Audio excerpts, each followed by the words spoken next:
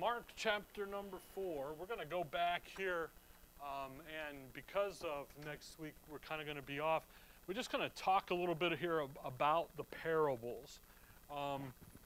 Again, we're here in Mark 4, and Mark doesn't have a lot of parables in the book. Matthew and Luke have a lot more. And again, if you pulled out all of the conversation, all of the discourse of the Lord, like in Matthew, Matthew would literally be smaller than Mark. But Mark doesn't contain a lot of the verbiage, a lot of the talking that Jesus does, that Matthew and Luke record, and even really John records.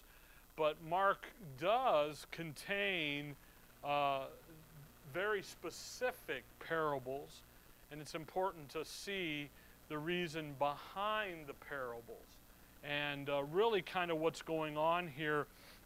Again, it's vital to clearly understand why the Lord taught in parables and really what's going on here. If you look in chapter 4 in verse number 9, and he said unto them, He that hath ears to hear, let him hear.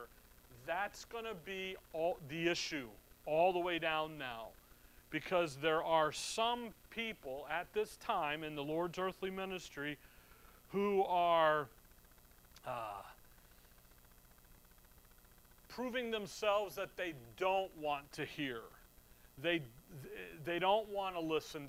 They're rejecting the Lord and His message and His ministry. So then ultimately they can't hear Him anymore. And Proverbs 29:1, they harden their hearts and they get to the degree where they cannot hear anymore. So if you look here at verse 10, and when he was alone, I love that. He's alone here. He's been he's been preaching. The multitudes have been coming. The leadership has set in. They've now decided it's time to kill him. Chapter 3 there, they're laying the plot in, the plans in. And then now he's alone. And they that were about him with the 12 ask of him the parable. And he said unto them, Unto you it is given to know the mystery of the kingdom of God, but unto them that are without, all these things are done in parables. So we're going to get we got two groups of people here within the nation of Israel. Here's the result, verse 12. That seeing they may see and not perceive, and hearing they may hear and not understand, lest at any time they should be converted and their sins should be forgiven them. And he said unto them, Know ye not this parable? How then will ye know all parables?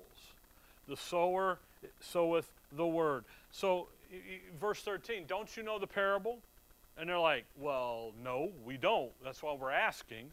And he goes, okay, how are you going to know all the parables? So what you have here is the Lord is going to explain the parable of the sower specifically. By the way, this parable is recorded in Matthew, Mark, and Luke. And he's going to use this parable of the sower as a template for the believing remnant to be able to understand all the rest of the parables. Now, we're going to go to Matthew 13 here, and in Matthew 13, he explains the parable of the tares, the wheat and the tares. Now, in Mark, the wheat and the tares aren't here. But actually, if you look at verse 21, we have a candlestick. And then in verse 30, the mustard seed. So, but that parable of the sower, and there's a reason for that, and we'll get into that here in just a minute. So come over to Matthew 13. He's going to explain the parable of the sower. And that, again, and the parable of the tares, the wheat and the tares, we call it, and that literally becomes the template for everything else that's going to happen. And he does these two. So, and again, the sower is in Matthew, Mark, and Luke. And again, it explains, by the way, in all three, he explains it in all three. He doesn't just say, see Mark or see Matthew. It goes through it and so forth. So in Matthew 13, verse 3, and he spake many things unto them in parables, saying, Behold, a sower went forth to sow. By the way, notice these two parables that he uses, it's about sowing. So it's going to be about ministry and what he's doing. Verse 18, Hear ye therefore the parable of the sower. And he begins to explain it in verse 18. Verse 24, And another parable put he forth unto them, saying, The kingdom of heaven is likened unto a man which sowed good seed in his field. So now we're going to have the parable of the tares among the wheat. Verse 36, he's going to explain it. Then Jesus sent the multitude away and went into the house, and his disciples came unto him, saying, Declare unto us the parable of the tares of the field. And he answered and said unto them, He that soweth the good seed is the Son of Man. So you have the explanation. And again, both of them are about sowing. And the Lord here is going to give them a template of, hey, if you learn and by the way, he's going to hit every detail. He doesn't leave a detail uninterpreted. He hits everything so that then they'll know how to look at the rest of them that are coming and know what's going on. So when you think about a parable, come back to Proverbs 26. Parables are very interesting things here. Again, last time we kind of defined it as Proverbs 26, as when you lay something down next to another item, parallel lines, that type of idea. So if this is the physical thing works this way, then the spiritual item works the same way. So if you want to understand what the physical looks like, then you'll understand what the spiritual is. When people talk about rich man and Lazarus in Luke 16, they say, oh, that's a parable. Well, if it's a parable, then it's a little lesser than what reality really is. So if the torment, and by the way, they say that so they get around the torment of hell, of the torment side of hell. Well, if the torment and the fire and all that is just a parallel, just a lesser, then it's lesser than what really is there. Then it's not a way to escape to say it's a parable. Why? Because if you can grasp the physical side, then guess what you're going to grasp? What the spiritual issue is as well. Notice Proverbs 26, and look at verse 7. The legs of the lame are not equal. So is a parable in the mouth of fools. Now think about that. The legs of the lame. Well, if you're lame, what are you doing? You're limping. You're off balance. But what happens? You begin to, you start walking in a circle. So what's a parable in the mouth of a fool? Just going in a circle. There's no, it doesn't get anywhere. You know, the legs of the lame, they don't walk in a straight line. They're crooked. They're always, you know, Linda, she doesn't walk straight. She drifts left or right, and then bangs into me. And it's like, really, would you? And she's like, you know, I don't walk straight. Well, has a balance issue. She always has, and that's okay. And it's just that constant little, well, that's what a parable in the mouth of a fool does. There's nothing, it doesn't go in a straight line, it's crooked. Look at verse 9. As a thorn goeth up into the hand of a drunkard, so is a parable in the mouth of fools. Think about that. A thorn go in the hand of a drunkard. They don't feel it. They don't get the point of it. It's there. Well, what's a parable in the mouth of the fool? Who's the fool? They don't get it. The fool is them that is slow to believe the scriptures. Slow here. So when you talk about a parable, It's not some great high-minded, come back to Mark 4, their great wonderful thing here that the preachers make it out to be.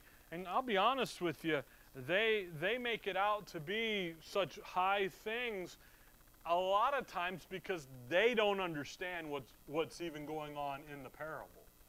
They'll say, I was reading a guy the other day, and he's like, well, you can't attribute a meaning to every detail of the parable.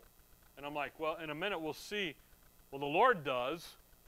So, well, you know why? Because he doesn't grasp what the details are really about. The guy didn't. The author didn't. He's trying to curb his... And a lot of it, I'll be honest with you, is they just don't study the word rightly divided. They don't look at the dispensational thing. And they're trying to make the Lord this great storyteller so everybody gets it. And really, he's going to say, no, Mark 4:10. They ask him about the parable, and he says unto them, verse 11, unto you is given. To them it's not, to you it is. So you've got some things going on here. So they ask him in verse 10 about the parable. Now, come back to Matthew 13. Stick something in Mark. We're going to spend a little time here in Matthew 13. Does the same thing, but in Matthew 13, notice why they ask him. What they ask him. Matthew 13, verse 10. And the disciples came, by the way, Mark 4:10, and they ask of him the parable. Well, what did they ask him? Matthew 13, verse 10. And the disciples came and said unto him, why speakest thou unto them in parables? So what did they ask him? What's the deal? Why are you talking this way now? Before you were pretty straight, pretty clear, pretty plain. Now you're talking in this thing, in this riddle-less thing that we've got to figure out here. What are you doing? Verse 11. He answered and said unto them, because it is given unto you to know the mysteries of the kingdom of heaven, but to them it is not given. That's pretty clear, that we now have an establishment by the Lord of two groups in the nation of Israel. We have an apostate group, they're not to get it, and we have a believing remnant, a little flock group, a believing group that is to get what's going on. Verse 12, for whosoever hath, to him shall be given, and he shall have more abundance. But whosoever hath not, from him shall be taken away even that he hath. Therefore speak I to them in parables, because they, seeing, see not, and hearing, they hear not, neither do they understand. Why are you talking? Well, because they see it, but they see not. They don't get it. They hear, they don't hear. They hear it. They're not believing. They're rejecting. Verse 14, and in them is fulfilled the prophecy of Isaiah. That's Isaiah. Actually, this is Isaiah 6, verse 10. Which saith, by hearing ye shall hear, and shall not understand, and seeing ye shall see, and shall not perceive. For this people's heart is waxed gross, their ears are dull of hearing, their eyes they have closed, lest at any time they should see with their eyes, and hear with their ears, and should understand with their heart, and should be converted, and I should heal them. Again, what's happening out there in the multitude? The Lord is telling the little flock, the 12 specifically, I understand what's going on. Here's what's happening. And guess what? There's a believing element. They're going to get it. And there's an unbelieving element. They're not getting it. And actually what they're doing is they are the fulfillment of Isaiah chapter 6, verse 10.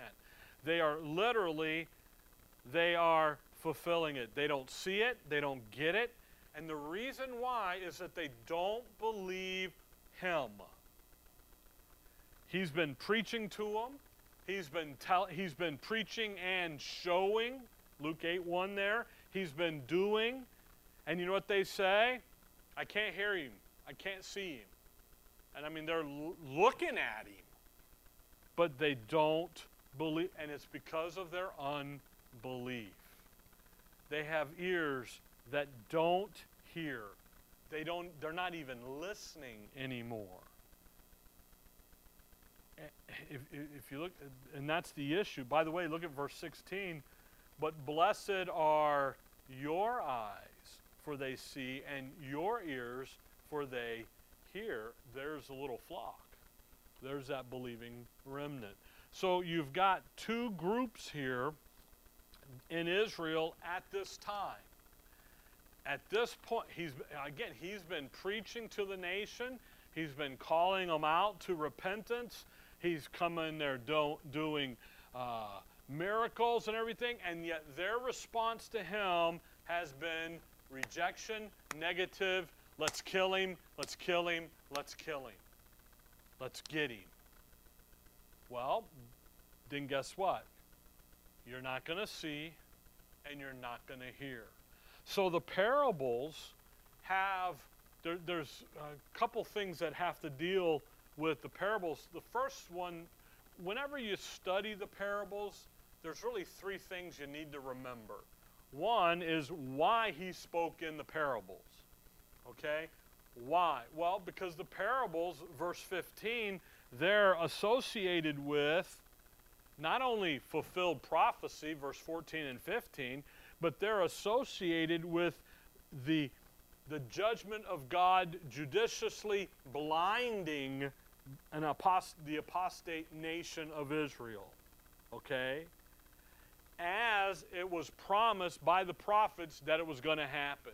Moses told them in Deuteronomy, you're going to be cut off. You guys are going to be blinded. You're going to be judged. Leviticus 26, he gives them the 5 courses. The parables are associated with the judicial blindness that's inflicted on those in Israel who have rejected the calling to repentance, again, through John the Baptist, through the Lord, through the 12, ultimately in Acts, through that little flock. They have chose to close their eyes, to close their ears, come over to Mark 4, and not listen to the truth of God's Word. They just shut things down. So when he speaks, Mark 4 verse 10, in the parables, why does it? Well, because some are going to get it, and then some are not to get it. 4:10, and when he was alone, they that were about him with the 12 asked of him the parable. Again, Matthew 13, why do you speak in the parables? Verse 11, and he said unto them, unto you it is given to know the mysteries of the kingdom of God, but unto them that are without, all these things are done in parables, that seeing they may see, and what? Not perceive. They saw him do the miracles. I pointed out to you, they didn't have a problem. They never said he didn't do them. They saw him do it. The problem is they perceived not. They didn't put the two together. Hearing, they may hear and not understand. They heard his words. Those rascal Pharisees, they get in there and they ask him a question. He asks them a question, and they don't even answer him. They just keep quiet. That means what? They heard the question. They were involved in the debate, and then he asked them something they couldn't answer, and so but what's up? They don't understand, they don't perceive, they don't believe that he is who he says he is. They have chosen to not believe. So the parables signal a judgment of God on the nation of Israel in the form of blindness. Come over to John chapter 12. Again, remember John 1:11, and he came into his own, and his own received him not. But as many as received him, to them gave he power to become. John chapter 12. So there are two groups, the ones that don't receive him and the ones that do receive him. And then there's things that are there. The ones that do receive him, the little flock, he's going to talk to them here in great detail in the book of John. But to those who don't receive him, he says, I'm going to take the kingdom from you and I'm going to give it to a nation bringing forth the fruits of righteousness. They're bringing forth the fruits that are meet for repentance. They're bringing forth the fruit of the kingdom. They're going to get it. By the way, that's why the parable of the sower. The parable of the sower focuses on what kind of ground there is, okay? Because that ground is to bring forth fruit. And so really what you're seeing in the parable of the sower is here's where the little flock is coming from that is going to produce the fruit of the kingdom. So when you begin to look into this, it's like, wow, okay, cool. John 12, look at verse 36. While ye have light, believe in the light, that ye may be the children of light. These things spake Jesus, and departed, and did hide himself from them. Now that's the opposite of what every mainline Christian preacher says, or theologian says. They say he's out there trying to do this and get everybody and convert the world. And what did he do? He looks at them and says, the light's here. You ought to be children of the light. And then he departed and hid himself from them. He goes completely the other way. Verse 37.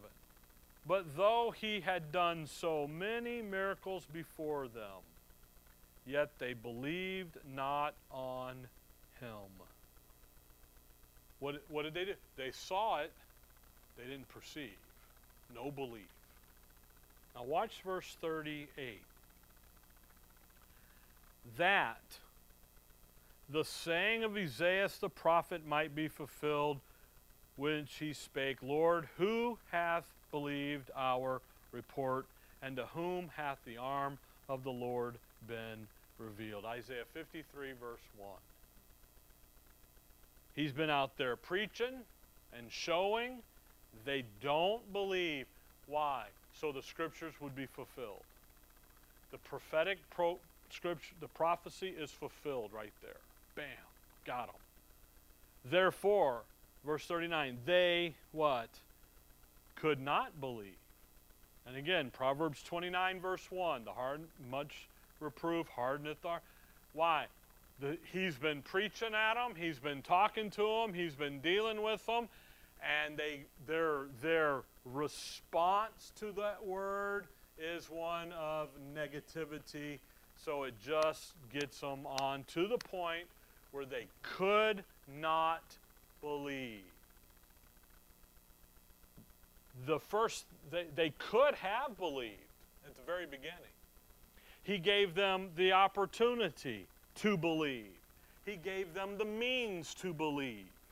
He gave them the word. He's been preaching to them. He's been doing the miracles. Yet they didn't believe, so now they are at the point where they couldn't believe. They have been judicially blinded. They're in that Isaiah 6 category. Verse 40, he hath blinded their eyes and hardeneth their heart, that they should not see with their eyes, nor understand with their heart, and be converted, and I should heal them. These things saith Isaiah when he saw the glory and spake of him. Notice the process there. He came, he preached to them, they rejected him, and they rejected him and the word to the point where they couldn't believe. And if you have the reproof of God's word and you don't respond positively to it, your heart will be hardened. You'll bow your back. But it'll be unbelief that's doing it. It isn't God himself doing it. It's you doing it to yourself. So Israel here, they're at the place where the judicial blindness is on them now. And as a result of that, you have literally two groups in Israel. The Lord's going to withdraw himself from the apostate nation, and he's going to focus in on the believing nation. And he's going to take them, train them, teach them. Matthew 21:43 there, where he talks to them, and he makes that wonderful statement, "Therefore say I unto you, the Pharisees, the kingdom of God shall be taken from you and given to a nation." Luke 12:32 identifies that nation as the little flock. Fear not, it is your Father's. Fear not, little flock. It is your Father's good pleasure to give you the kingdom, and all these things shall be added unto you. The things there are the things of the Gentiles, the physical issues. So don't let the things hang you up. Seek ye first the kingdom of God and his righteousness, and so forth. Then that verse 43, bringing forth the fruits thereof. So go back to Mark now, Mark 4. So when Christ begins to teach in parables, the first question that you deal with is, why does he do this? Well, it's because the parables are going to be associated with the judicial blinding of the apostate nation. They have ears and eyes, and they can't see, they can't perceive, they can't understand, they don't get it, and they did it to themselves. That's why Mark 4:9, over and over again, he's going to say, "He that hath ears to hear, let him hear." Do you have hearing ears? That's the issue. That's the question. By the way, that's the pattern. You go over there into Matthew 13, and you start there in about verse number 9, and it says, here, Matthew, just look at it, Matthew 13. Matthew 13, verse number 9. Who hath ears to hear, let him hear. Verse 18, hear ye, therefore, the parable of the sower. And that becomes the issue. Come over to the book of the Revelation. Revelation chapter 2. That becomes the pattern, this issue about hearing. They have to be able to hear what's being taught. Faith cometh by hearing, and hearing by... But when they hear the words, they have to do what? Believe it as the Word of God. Revelation 2, in the 7 church messages here to the little flock at large, look at 2:7. He that hath an ear, let him hear what the Spirit saith unto the churches. Verse 11, 2:11. He that hath an ear, let him hear. Verse 17. He that hath an ear, let him hear. Verse 29, 2:29. He that hath an ear, let him hear. Chapter 3, verse 6. He that hath an ear, let him hear. Isn't that interesting? Chapter 7, chapter 3, verse 13. He that hath an ear, let him hear. Verse 22. He that hath an ear, let him. So the ear issue, there's a pattern here, and that's the people in the trib, the 7th week of Daniel here. By the way, that Revelation 2 there, verse number 2, I know thy works and thy labor and thy patience, and how thou canst not bear them which are evil, and thou hast tried them which say they are apostles and are not, and hast found them liars. What are they facing?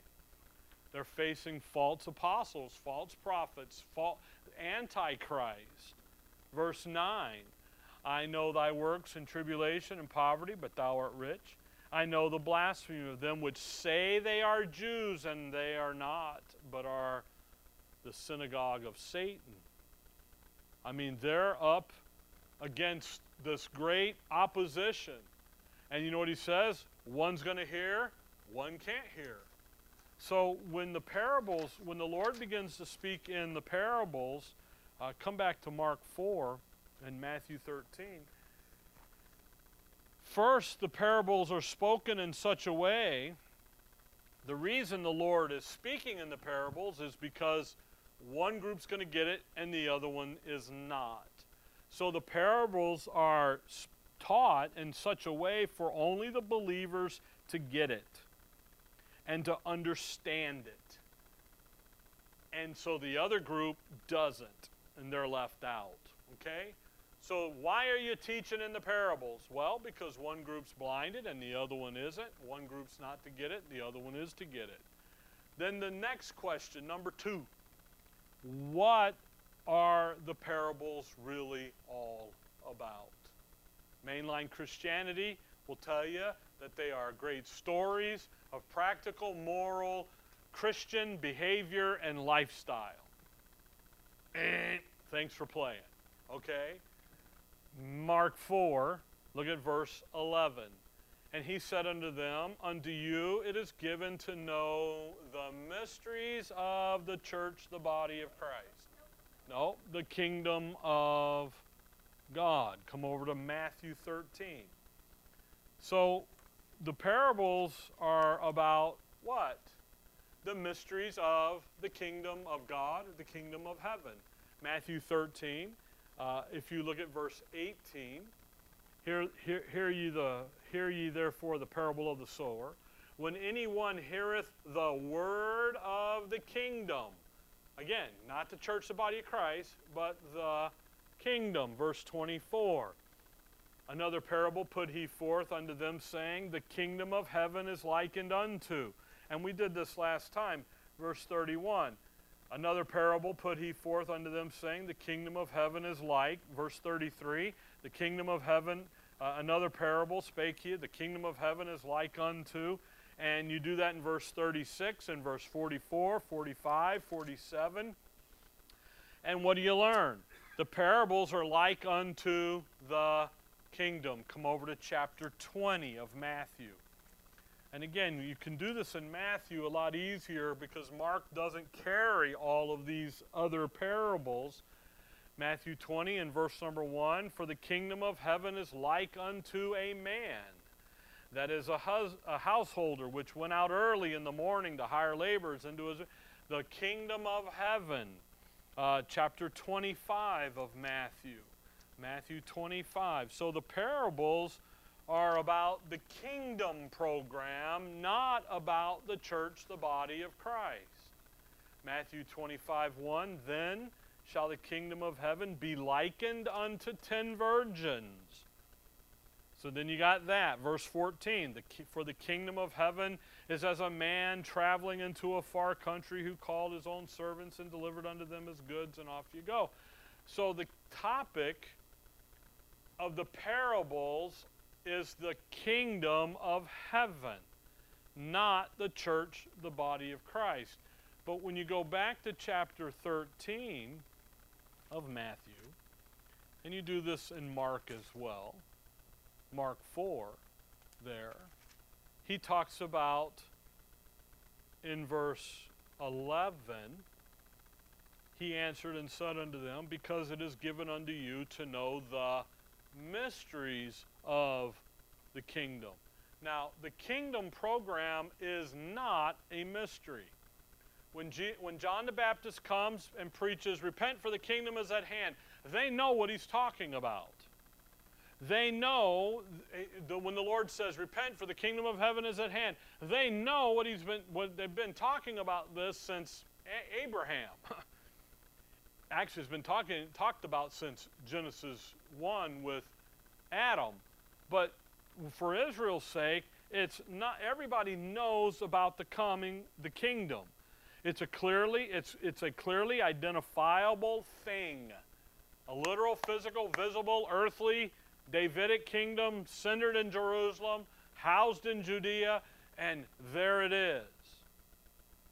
So when he says mystery here, he's not talking about something that this has been kept secret from everybody and nobody knows about the kingdom, but rather when he says mystery, there is some information about the establishing of the kingdom that had not been laid out fully in Scripture yet. Come over to 1 Peter chapter 1.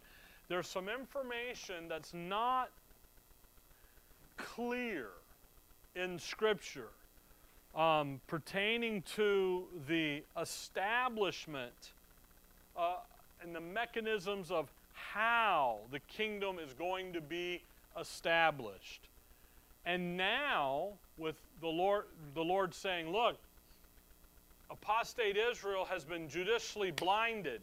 I'm not talking to these people anymore about this. I'm talking about you guys now, because you guys are the true Israel of God, the believing remnant. We're going to deal with you guys. So there's some things that you need to understand that these folks are not to get and to understand. So the parable is going to be dealing with the issue, again, while the kingdom was not a mystery, but how it was going to be established was. That mechanisms, those things were kept secret. Now he's going to begin to reveal them, but only to the believing remnant. 1 Peter chapter 1, verse number 9. Here's Peter talk about his program. Receiving the end of your faith, even the salvation of your souls, of which salvations the prophets have inquired and searched diligently, who prophesied of the grace that should come unto you. This is what the prophets say. Searching. What are they doing? Searching what or what manner of time the Spirit of Christ which was in them did signify when it testified beforehand the sufferings of Christ and the glory that should follow. Notice there's two things that the prophets know about.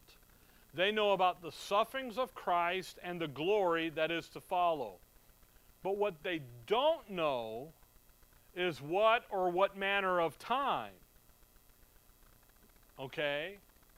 They get the prophecy about suffering and the glory, but they don't know how it all fits together. Where do we put it on the timeline? And that's what dispensational Bible study is all about. You take things and you put it on the timeline where it belongs. So they're back here in time past. The sufferings of Christ is the cross. Okay, when's that going to happen? The glory is the coming kingdom that should have come, that's to come right after that. But where does that happen? So what do you do with it? They don't understand that. They understand the details. They understand the events are going to happen, but they don't understand how it works together. Verse 12, unto whom it was revealed that not unto themselves, but unto us they did minister the things which are now reported unto you by them that have preached the gospel unto you with the Holy Ghost sent down from heaven, which things the angels desire to look into. Wherefore, gird up the loins of your mind, be sober, and hope to the end for the grace that is to be brought unto you, notice, at the revelation of Jesus Christ. The end of this is the second coming. But the point here is that there are things that they didn't understand. They didn't how to put it all together. They understand the literal, physical, visible kingdom. They just don't get the timing. Okay? That's why in Acts 1 they say, verse 6 there, is it going to restore the kingdom at this time? They don't get the timing yet. They understand what the kingdom is. Don't get me wrong. They got that. They just didn't understand the timing of it. And what the parables are going to do is they're going to focus on that issue of the timing. They're going to talk about the kingdom. But they're going to focus in on specifically the issue of the timing and the fact that that kingdom has been postponed. it's been delayed. So then they're going to focus in, because they're focusing in on the timing. Come over to Luke 19. They focus in on the timing. They're going to focus in on why the delay. Think about this. There's a first coming, then there's a delay, then there's the tribulation and the second coming, and then there's the kingdom. And the timing becomes the issue. And what's going to happen, here's a delay, here's why, here's how that works, and here's what you're going to be doing in the delay. Here's what's going to happen in it. Luke 19 is where we need to be. So the sower, the parable of the sower, talks about excuse me. Popeyes is talking to me. And yes, on my diet, I can eat Popeyes, okay? Once a week. It's my cheat day. The sower, the parable of the sower, talks about the forming of the little flock. That is going to take place during the earthly ministry of the Lord and in the early Acts. The parable of the tares is going to pick up from the Acts period and go all the way in through the tribulation and then into the kingdom. A lot of things going on there. Okay? But what the tares does, the parable of the tares and the wheat and the tares, is it comes along and it tells them where to put everything on the timeline. In 2 Timothy 2, you remember Paul, right? Study to show thyself approved unto God, a workman that needeth not to be ashamed, rightly dividing the word of truth. And then he talks about those two guys who have erred concerning the resurrection, saying what? The resurrection is past. They have a Bible doctrine of the resurrection. Legit, scriptural, bam. They just have it where? In the wrong place. So they're deadly. They're dangerous. It's not enough to be Bible, you have to be dispensational. And that's what the parable here of the tares is going to do. It's going to put it, here's where this stuff belongs. We'll see that here in just a sec. So the parables, first of all, they're not to teach truth to anyone and everybody. Okay? They're only to teach truth to the believing remnant, to the element that believes. All right? Then they're going to talk about how the kingdom program has been delayed, and then what that believing remnant, that little flock, is going to do during the delay. And oh, by the way, why the delay is there. And never forget the why. Okay? Now look at Luke 19 and watch a great illustration of this in verse 11. And as they heard these things, he added and spake a parable, because he was nigh to Jerusalem, and because they thought that the kingdom of God should what? Immediately appear.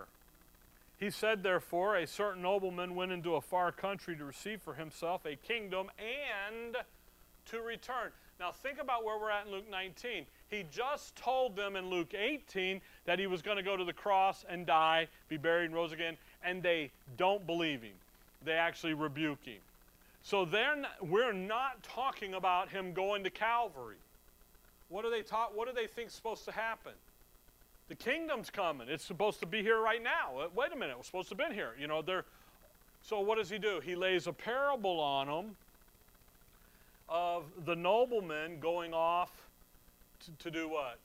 Receive a kingdom and return. So he's going to begin to talk to them about how this is going to work. Verse 13. What's he going to do? The nobleman's going to go off, receive a kingdom, and then to return. And he called his 10 servants and delivered them 10 pounds and said unto them, occupy till I come. All right? Here's what he's going to go do. He's going to go get the kingdom, but in my absence, here's what you're going to do. You're going to occupy. What the little flock is to do in the absence of the Lord, while they're waiting for him to return with his kingdom, what are they going to do? They're going to occupy. They have an occupation to do. That when we went through this and when we studied Luke, I spent probably too long hammering this home. They've got a job to do. That's why when he comes back in verse 16, then came the first saying, Lord, thy pound hath gained 10 pounds. So there's work that they are doing. Occupying isn't like an occupying force in the military and they just go sit there. By the way, there is a guy that just sits there and he got nothing. Okay? No, they've got a job to go do, and then based on their performance, their job performance, then there's ranking and authority and so forth. But look at verse 14. But his citizens hated him and sent a message after him, saying, we will not have this man to reign over us. There's Acts 7, the stoning of Stephen. And it came to pass that when he was returned, having what? Received the kingdom. That's Daniel 7 with the Ancients of Days. Goes and gets the kingdom. And he's going to do what? He's returned. Then he commanded these servants to be called unto him, to whom he had given the money, and off he goes. So what's happening in the Acts period? They have a job to do. There's a delay. He went to get the kingdom. So if you think about resurrection, ascension, Acts 1, he's up there. He's waiting to make his enemies his footstool. Now they send Stephen up there. It's time. He stands. He's to come back and finish out the program. He's to come back with the kingdom. The problem, though, is what is the parable telling them? The parable is describing the delay and what they're doing in the delay. What are they doing? They're occupying. They have a job to do. Again, that is to build up that little flock and get that going, get those go win as many apostate Israels, get out, come out from that untoward generation. I love that word, untoward. We know what it is to go toward something. What would untoward be? Go the other way. Run from it, quick. Get out of there. And that's what's happening. So the parables here, the parable, especially the tares, this one here with the nobleman and the 10 pounds and everything, here's what's happening. Here's what between the first and the second coming, here's what's happening. Here's the events. Here's the details. Here's the timing. And oh, by the way, here's the opposition. Because what are they going to do? They kill the guy. So we come back to Mark 4. So the parables, one, why does he teach them? Well, because he's identifying the two different groups within the nation, the believing remnant and the unbelievers. Two, he's going to veil the truth, veil some information, just so that the little flock would understand, because it's focusing in on the delay, why the delay, and in the program, the kingdom program, and what they're going to be doing during the delay. So that's the mystery component. By the way, none of that had been parsed out for them. Okay? When you think about the prophetic scriptures, he says, I came to fulfill the prophets. They wrote about me. He's there doing that, but yet he's the one that added the year of the Acts period. That's something new. It wasn't back there in Isaiah, Jeremiah, and the boys. Now we have something new here. Okay? Now in Mark 4, which is where we are, the third component to the stuff to remember about the Pharisees, about the parables, is that he's going to explain to them how to interpret the parables so that they can understand what he's talking about. So he's going to use the parable of the sower and the parable of the tares to teach them how to identify and to understand what's going on. Look at 4:13. And he said unto them, Know ye not this parable? And how then will ye know all parables? Get this, you'll get it. the sower soweth the word. All right? So the sower is sowing what? A seed. But what is the seed?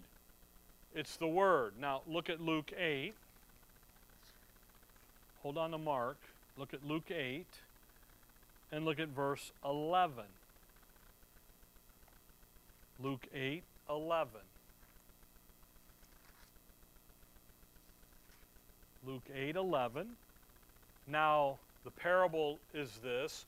The seed is the Word of God. So Mark says the seed is the Word. Luke says the seed is the Word of God. But look at Matthew 13. Matthew 13 and verse number 18. Hear ye therefore the parable of the sower. When anyone heareth the word of the kingdom. See how Matthew got it specific? Mark is, kind of general, the word. Luke goes, nope, it's the word of God. But Matthew says the word of the kingdom. Very specific. So who's preaching the gospel of the kingdom? John the Baptist, the Lord, the 12, the little flock. Very specific words here. So when you come back, hold on to Matthew 13, but come back there to Mark 4. So the seed represents the Word of God. But what part of the Word of God? Well, the very specific about the kingdom. Then he says here in Mark 4, verse 15, and these are they by the wayside where the word is sown. But when they have heard, Satan cometh immediately and take away the word that was sown in their hearts. Now, we're going to, when we come back after Thanksgiving, we're going to go through the passage a little bit more succinctly. But notice this first side. If you look over at verse 4, Mark 4:4, and it came to pass as he sowed, some fell by the wayside, and the fowls of the air came and devoured it. But what does he say in verse 15? The fowls of the air represent who? Satan. So what happens is all through Scripture, fowls of the air, birds, are usually associated with the adversary in a picture type thing. Okay, now come back to Matthew 13. So he's going to identify each component, each part. Look at Matthew 13. Look at verse, the sower of the tares here, verse 37. Okay, 13:37. He assigns a meaning to every detail. And just as an illustration of this, just kind of so you see, we're going to look at the details of the sower.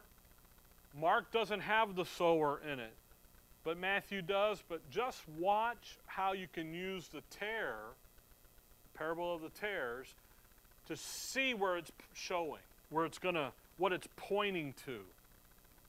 Okay? Verse 37.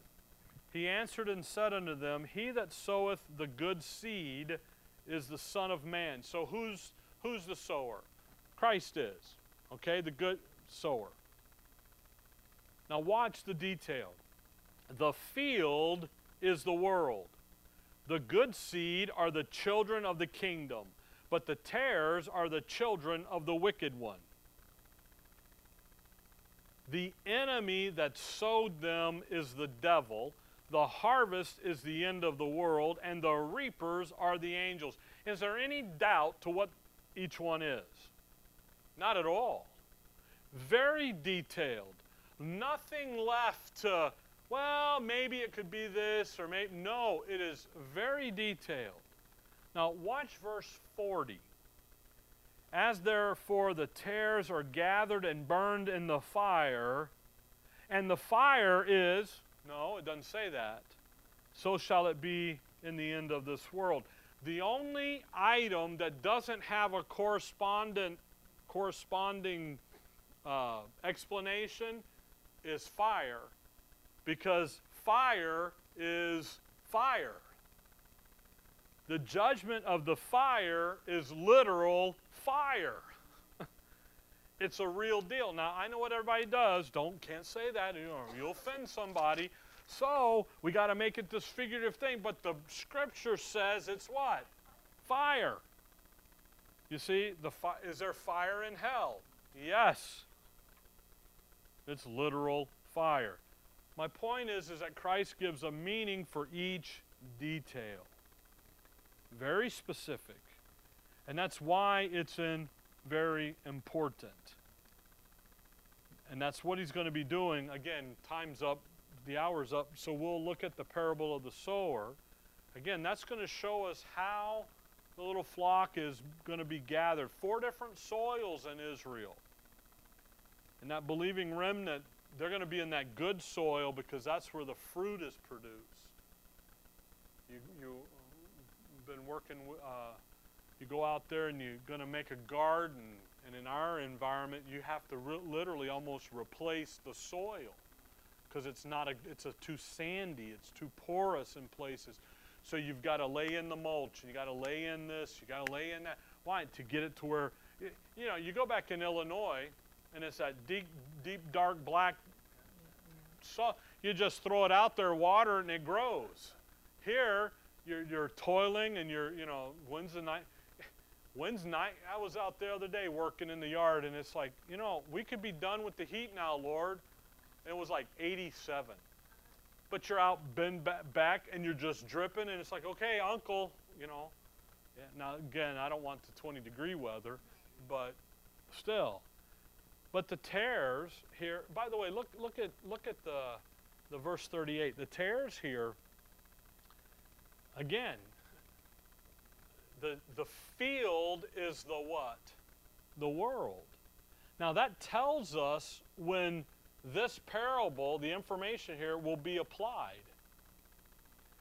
In the earthly ministry of the Lord, he says, I'm only sent to the lost sheep of the house of Israel. Yet in Acts 1:8, he expands their ministry to every creature, starting Jerusalem, Judea, Samaria, and into the uttermost parts of the earth. Why? Because the Abrahamic covenant is going to be a blessing to all the families of the earth. So the tares, the field here, so when's the parable of the tares going to be on board? That information, when's that going to happen? Well, after the resurrection, after the ascension, but where? Prior to the trib, prior to the second coming, and so forth. So it's, that's how you look at that. You go, okay, when's he dealing with the field? Well, it's going to be here and on down. That's, by the way, why these two are used to be the template for all of the others, because it deals with how the little flock gets formed, and then it deals with that delay, why the delay, what's going to happen, what are they doing, but then it deals with that future working out of the believing remnant. Okay? So Mark 4, we're going to be gone next week. Mark 4, we'll get into the parable of the sower and dance down through those details. But I just wanted this evening to just look at, first, why did the Lord do it? Why does he speak in parables? Again, the fascinating thing is we're in Mark 4. We're not in 12.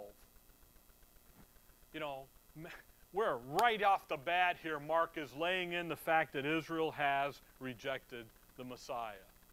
He ain't waiting. Matthew 12 is the first time we really see in Matthew where they're hammering on him. Matthew 13, he starts talking to them in parables. Why? Well, because there's two groups.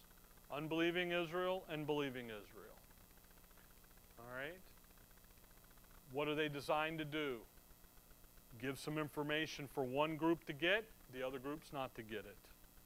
And then to come in and to lay in every detail on how then to understand all the other parables.